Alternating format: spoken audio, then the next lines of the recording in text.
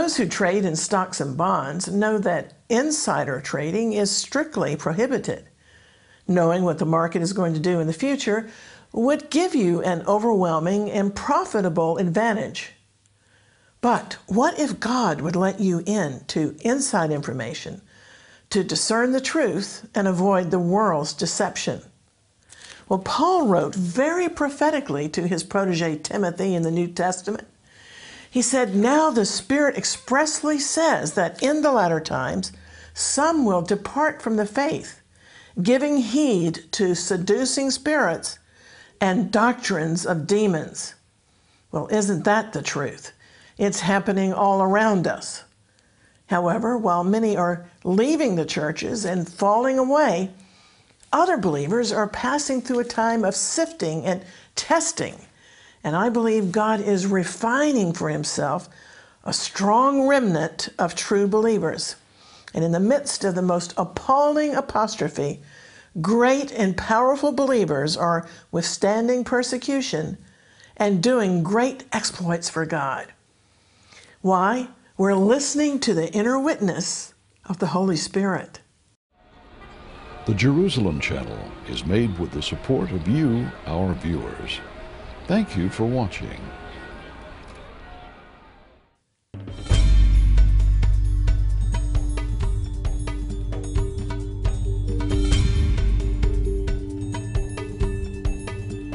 I'm Christine Darg.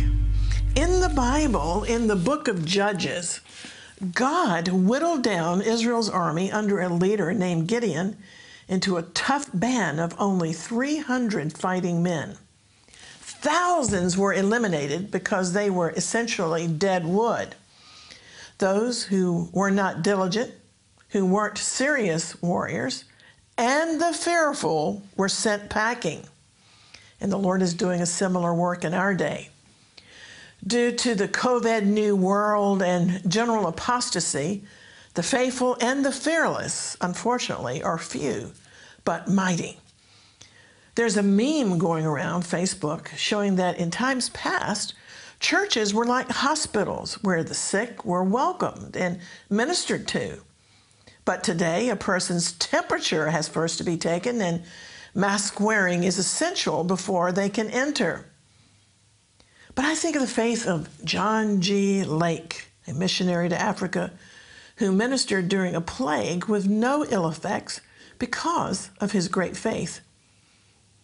But most concerning in the West is the apostasy, an apostasy that was prophesied by Jesus and the Apostle Paul. In fact, spiritual apostasy, commonly observed throughout the Bible, is the first of 3 stages leading to the downfall of nations. After apostasy, the second stage is immorality, and then the third is political anarchy. Well, in the Bible, we'll read the expressions last days, last times, latter times, or the times of the end. The Bible doesn't mean that the world itself is coming to an end, although the phrase the end of the world appears in the authorized version. The phrase is more accurately translated the end of the age. The Bible teaches that there will be a new heaven and a new earth, but that doesn't mean the earth is going to be eliminated. Rather, it will be renovated. Therefore, there's no such thing, as far as the Word of God is concerned, as the end of the world. The phrase, the last days, latter times, or the end of the age, apply to the end of the church age and the arising again of Israel before the second coming of Jesus to rule for 1,000 years here on earth from Jerusalem. So when you find this expression, the latter days, occurring in Scripture, you need to discern that it can refer to the end of the church age and the timeline of the nation Israel. The last days refer to a very definite period referenced by the Lord Jesus in his Olivet Discourse that he called the Great Tribulation period. We're moving into that time period now, and we're surrounded by all the birth pains of Messiah's coming, and these are certainly days of apostasy Immorality is broken out of the closets, and ministers in mainline denominations are winking at sin. Most professing believers are just accepting as normal the deplorable state of the church, as if nothing can be done about it. But God, the Holy Spirit, is still striving with the church. And resisting the Holy Spirit are thousands of men in the ministry who once professed the imminency of the glorious appearing of the Lord. Now they no longer teach it or even act like they believe it. I'm sad to say they are simply apostates. The scriptures admonish us regularly to examine ourselves, to make sure that we're in the faith. In fact, Jesus said in Luke 18:8, when the Son of Man comes, will he find faith on the earth? I learned that the Greek actually says, will he find the faith on the earth? And the question is couched in such a way that it demands a negative answer. No. Jesus, frankly, was prophesying that he will not find the faith on the earth when he returns. In the hour in which we're living is the beginning of that terrible apostasy. We should be careful not to be taken by surprise by the Lord's sudden appearing, and we have to be especially diligent that we're not deceived. Referring to the latter days of the church, days immediately preceding the rapture of the church, the Apostle Paul wrote in 1 Timothy 4:1, now the Spirit expressly says that in the latter times some shall depart from the faith. Remember, latter times in this verse is a theological expression referring to the end days of the church, days immediately preceding the rapture, which will be the catching away, the translation to heaven of all believers. But sadly, many believers are not watching and hoping for that. They're just too comfortable here. Yet the early church greeted one another, as recorded in 1 Corinthians 16:22, with Maranatha, meaning our Lord come. It's an Aramaic phrase that remains transliterated in the New Testament. Maranatha means Jesus can come at any moment, without delay or warning. But many believers are so carnal and consumed with the cares of this world that the doctrine of the imminent return of Jesus is being ignored and even lost in many so-called evangelical circles. Believers who are looking for the rapture are increasingly ridiculed by others who have decided that the Lord's coming will be delayed or should be delayed. Yet in Matthew 24:44, Jesus warned, you also must be ready, because the Son of Man may come in an hour when you do not expect him. Satan comes brazenly disguised as an angel of light to deceive, if it were possible, even the very elect of God. His false doctrines and restrictions are flourishing. Even now, multitudes are being swept away and captivated by corrupt teachers and leaders or media pundits who propagate the most outrageous lies.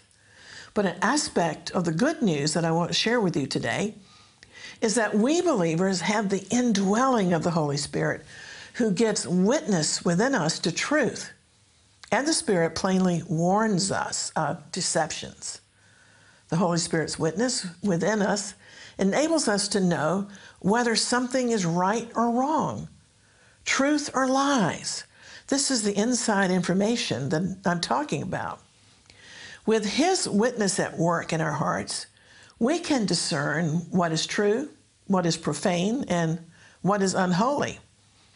With the help of the Holy Spirit, we can walk in the assurance that we will not be deceived by error and wickedness.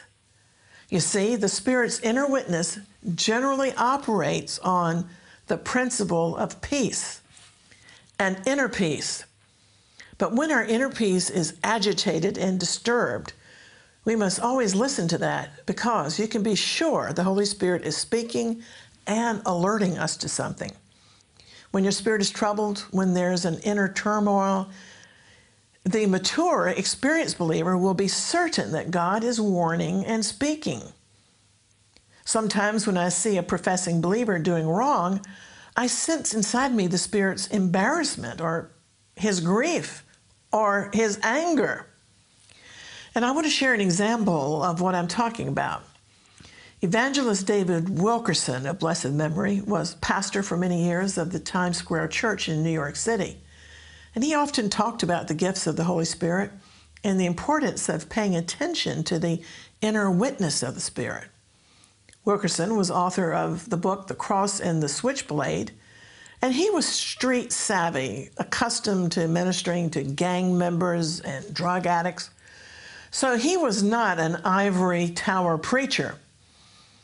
But he wrote about a time when a Christian rock group had begged him to attend their outdoor concert. He went and said most of what he heard was merely okay, but he noted that the Holy Spirit abides in believers to guide us and to reveal what's true and what's false. And the rock concert degenerated into gross error. You see, the Holy Spirit speaks within with a still small voice. And that's what preachers used to talk about, of having the witness within ourselves. But we don't hear this truth being preached very often now. In fact, the witness of the Spirit is virtually unheard of in most churches today.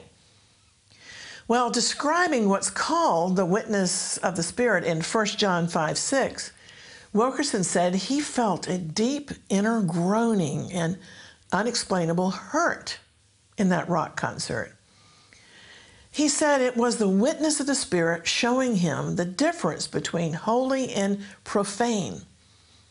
Well, he tolerated the loud drums and the unintelligible music, but toward the end of the concert, smoke machines were turned on and lights began to flash, and the crowd went wild in a frenzy.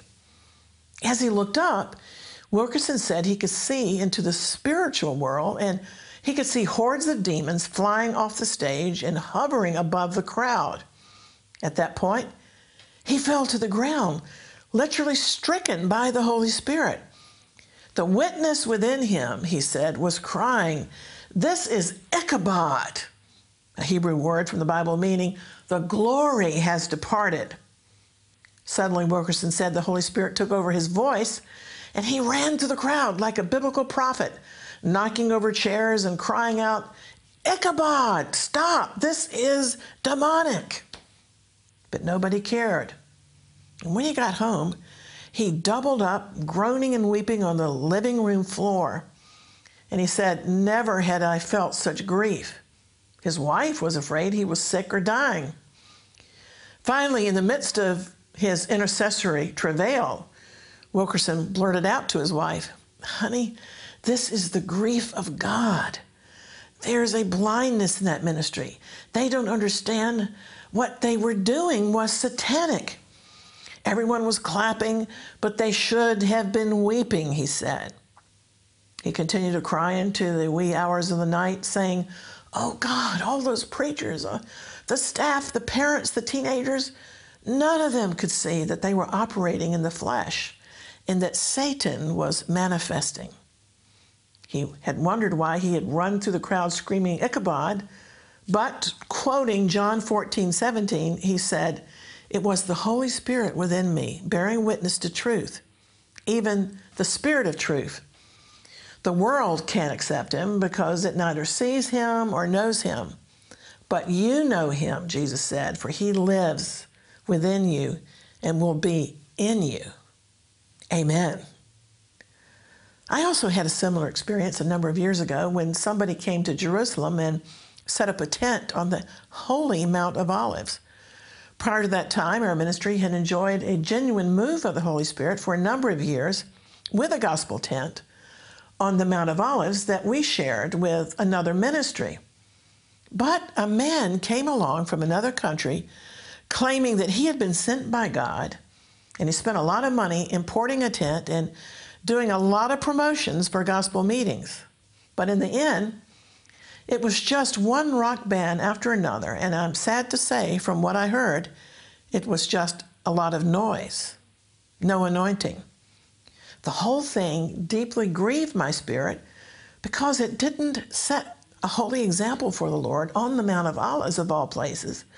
And it was also, in the end, just another usurping, competitive spirit.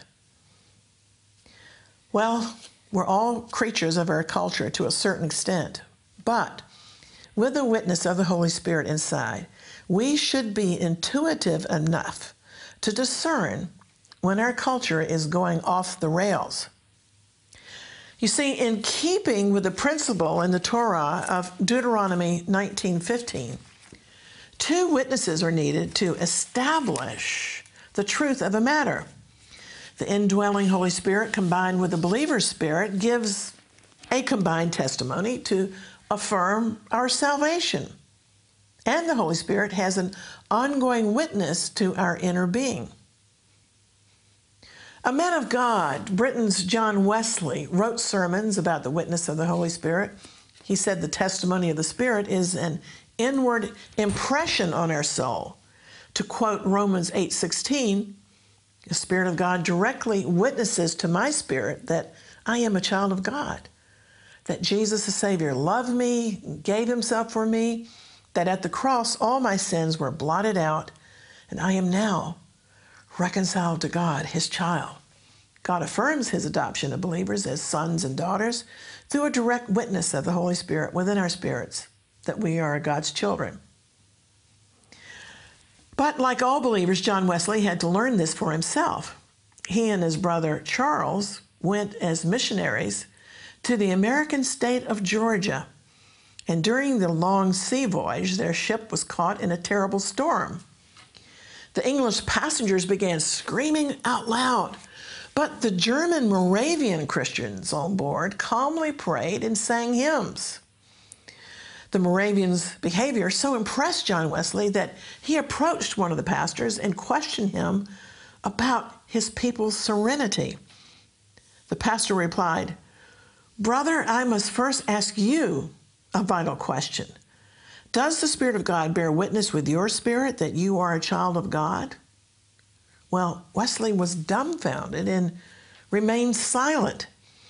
Then the Moravian pastor asked directly, "Do you know Jesus Christ?" And Wesley replied, "Well, I know he's the Savior of the world." "True," said the Moravian, "but do you know that he has saved you?" Wesley could only say, "I hope he died to save me," but his words rung with doubt.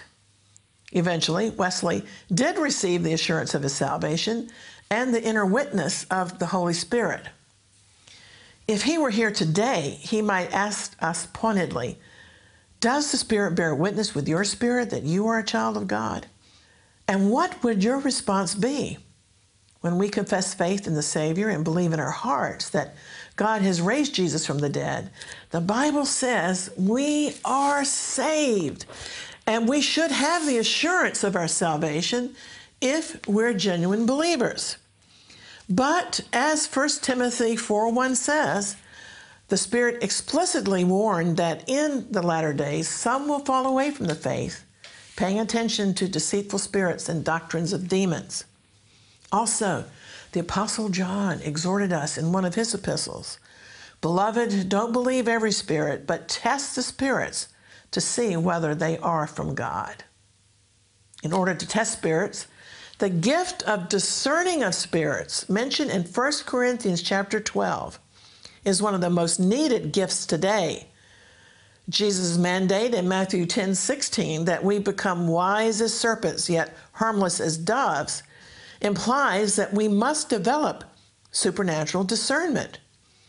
The New Testament gift of discerning of spirits will become increasingly important as we approach the end of this age, because Jesus said deception will be the number one characteristic of our perilous times.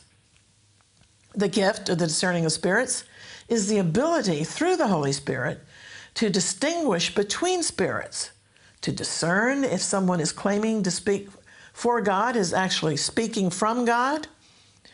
The gift distinguishes between the Holy Spirit and the working of evil spirits. But perhaps the highest and best use of the gift of discernment is to perceive the genuine works of God. Meanwhile, I want to remind you that all the signs, the birth pains of Messiah, are pointing to the soon return of Jesus. Think about this. In World War II, when General Douglas MacArthur withdrew from the Philippines, he issued his famous statement promising, "I will return." And millions of persons hung onto his promise. MacArthur's words brought hope of deliverance from tyranny and oppression. And he did return. He kept his promise. Not stopping at Manila, he went on to Tokyo to receive the surrender of Japan. Before the Lord Jesus ascended to heaven, he said, "I will come again." And his promise is a lot more reliable than General MacArthur. Jesus' promise to return for us has been the hope and comfort of millions of believers for the past 20 centuries. When Jesus came the first time, he dealt primarily with the issue of sin. And to the dismay of the Jewish people at the time, he did not come to conquer governments, but he came primarily to make atonement, to die for the sins of the world. But when he comes the second time, he will conquer governments. He will solve all the thorny political and social issues disturbing this world. The first time he came riding on a little donkey. He will come the second time riding on a white charger. Listen to how John describes the second coming of Jesus in Revelation 19:11. He wrote, "I saw heaven open, and behold, a white horse, and he that sat upon him was called Faithful and True, and in righteousness he doth judge and make war." But also, please understand that the second coming of Jesus is described in two phases or stages. It's like a drama with two acts. It's the same drama, but it has two acts. The first act is what we call his sudden appearing in the atmosphere with the trumpet of God. When the translation occurs, the great catching away or the rapture. In this first stage, Jesus is not seen on a white horse. He just appears suddenly in the clouds to resurrect the dead believers and catch away the living believers. Jesus explained his sudden appearing to his disciples in the 14th chapter of John's Gospel. He said, "In my Father's house there are many mansions. If it were not so, I would have told you. I go to prepare a place for you. And if I go and prepare a place for you, I will come again and receive you to myself, that where I am, there you may be also." That transfer of residency from earth to heaven will be the first phase of the Lord's second coming, when he transports believers to his Father's house for the marriage supper of the Lamb. But Jesus also spoke of his coming back to earth to establish his kingdom upon earth in great power and glory. And he described the second phase of his second coming in Mark chapter 14, when he was brought before the high priest and was put under oath, being asked, "Are you the Messiah, the Son of the Blessed?" And before the Sanhedrin, Jesus testified of his second coming to earth to rule the world from Mount Zion. He said, "I am, and you shall see the Son of Man sitting on the right hand of power and coming in the clouds of heaven," quoting the book of Daniel. So we have to understand that Jesus himself spoke of two different aspects of his second coming. The first phase, Act 1 of the second coming, is for the church to collect all the believers, dead and living. It is, as Paul said in Titus 2:13, that blessed hope and glorious appearing of our great God and Savior. No other event must take place first. He could come today, because we're not looking for Antichrist, we're looking for Christ himself. As Paul explained in 1 Thessalonians 4:16, "For the Lord himself shall descend from heaven with a shout, with the voice of the archangel, and with the trump of God. And the dead in Christ shall rise first. Then we which are alive and remain shall be caught up together with them in the clouds to meet the Lord in the air. And so shall we ever be with the Lord." Then the second act drama of his second coming will unfold upon the earth for Israel. when his feet touched down on the Mount of Olives. So please don't be surprised that Jesus' second coming takes place over a period of time. After all, bear in mind that the events of Jesus' first coming took place over a period of time, 33 years. And the events of his second coming will take place over a period of approximately 7 years or more. You see, after the rapture, Act 2 of the second coming will begin with a great time of trouble, but also worldwide preaching by 144,000 Jewish evangelists who were introduced in the book of Revelation. The Great Tribulation will be an unprecedented time of upheaval, and its judgments are described in detail in the book of Revelation. But thankfully, according to Jesus, the time will be cut short for the sake of his elect, referring to the Israeli remnant who will be saved. Then Jesus will return to earth with his bride, the church, and he will rule upon the throne of David from Jerusalem, the capital of Israel. Critics of the pre-tribulation rapture often say, you believe in 2 second comings, but no. Rather, the second coming has 2 stages. So don't forget that when Jesus came the first time, there were many events concerning his birth, ministry, death, resurrection, and ascension that all took place over a period of 33 years. Yet all these diverse events were part and parcel of his first coming. The second coming of Jesus will be the completion of his first coming, and he will fulfill all the warrior king prophecies that the Jewish people were expecting him to fulfill the first time he came. But first, he came to die, to be Israel's and the world's Savior, the Lamb of God, a very necessary aspect of his messiahship.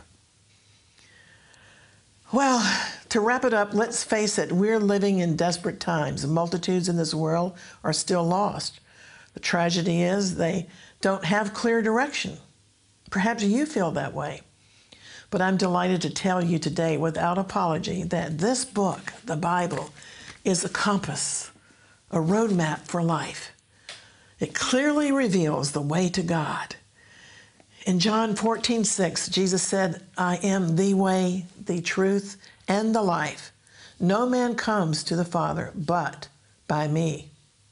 So I want to encourage you in these days of apostasy to ask God to reveal to you the truth about the Savior Jesus, and he faithfully will. Seek the Lord while he may still be found. Amen. For more content, please watch our free video library and visit our website at exploits.tv. Let's also connect on social media, and don't forget to download our free Jerusalem Channel mobile app to watch our videos anytime on your phones or tablets. Until next time, I'll be contending for the faith and praying earnestly for the peace of Jerusalem. Maranatha, come quickly, Lord Jesus. I'm Christine Darg. Shalom.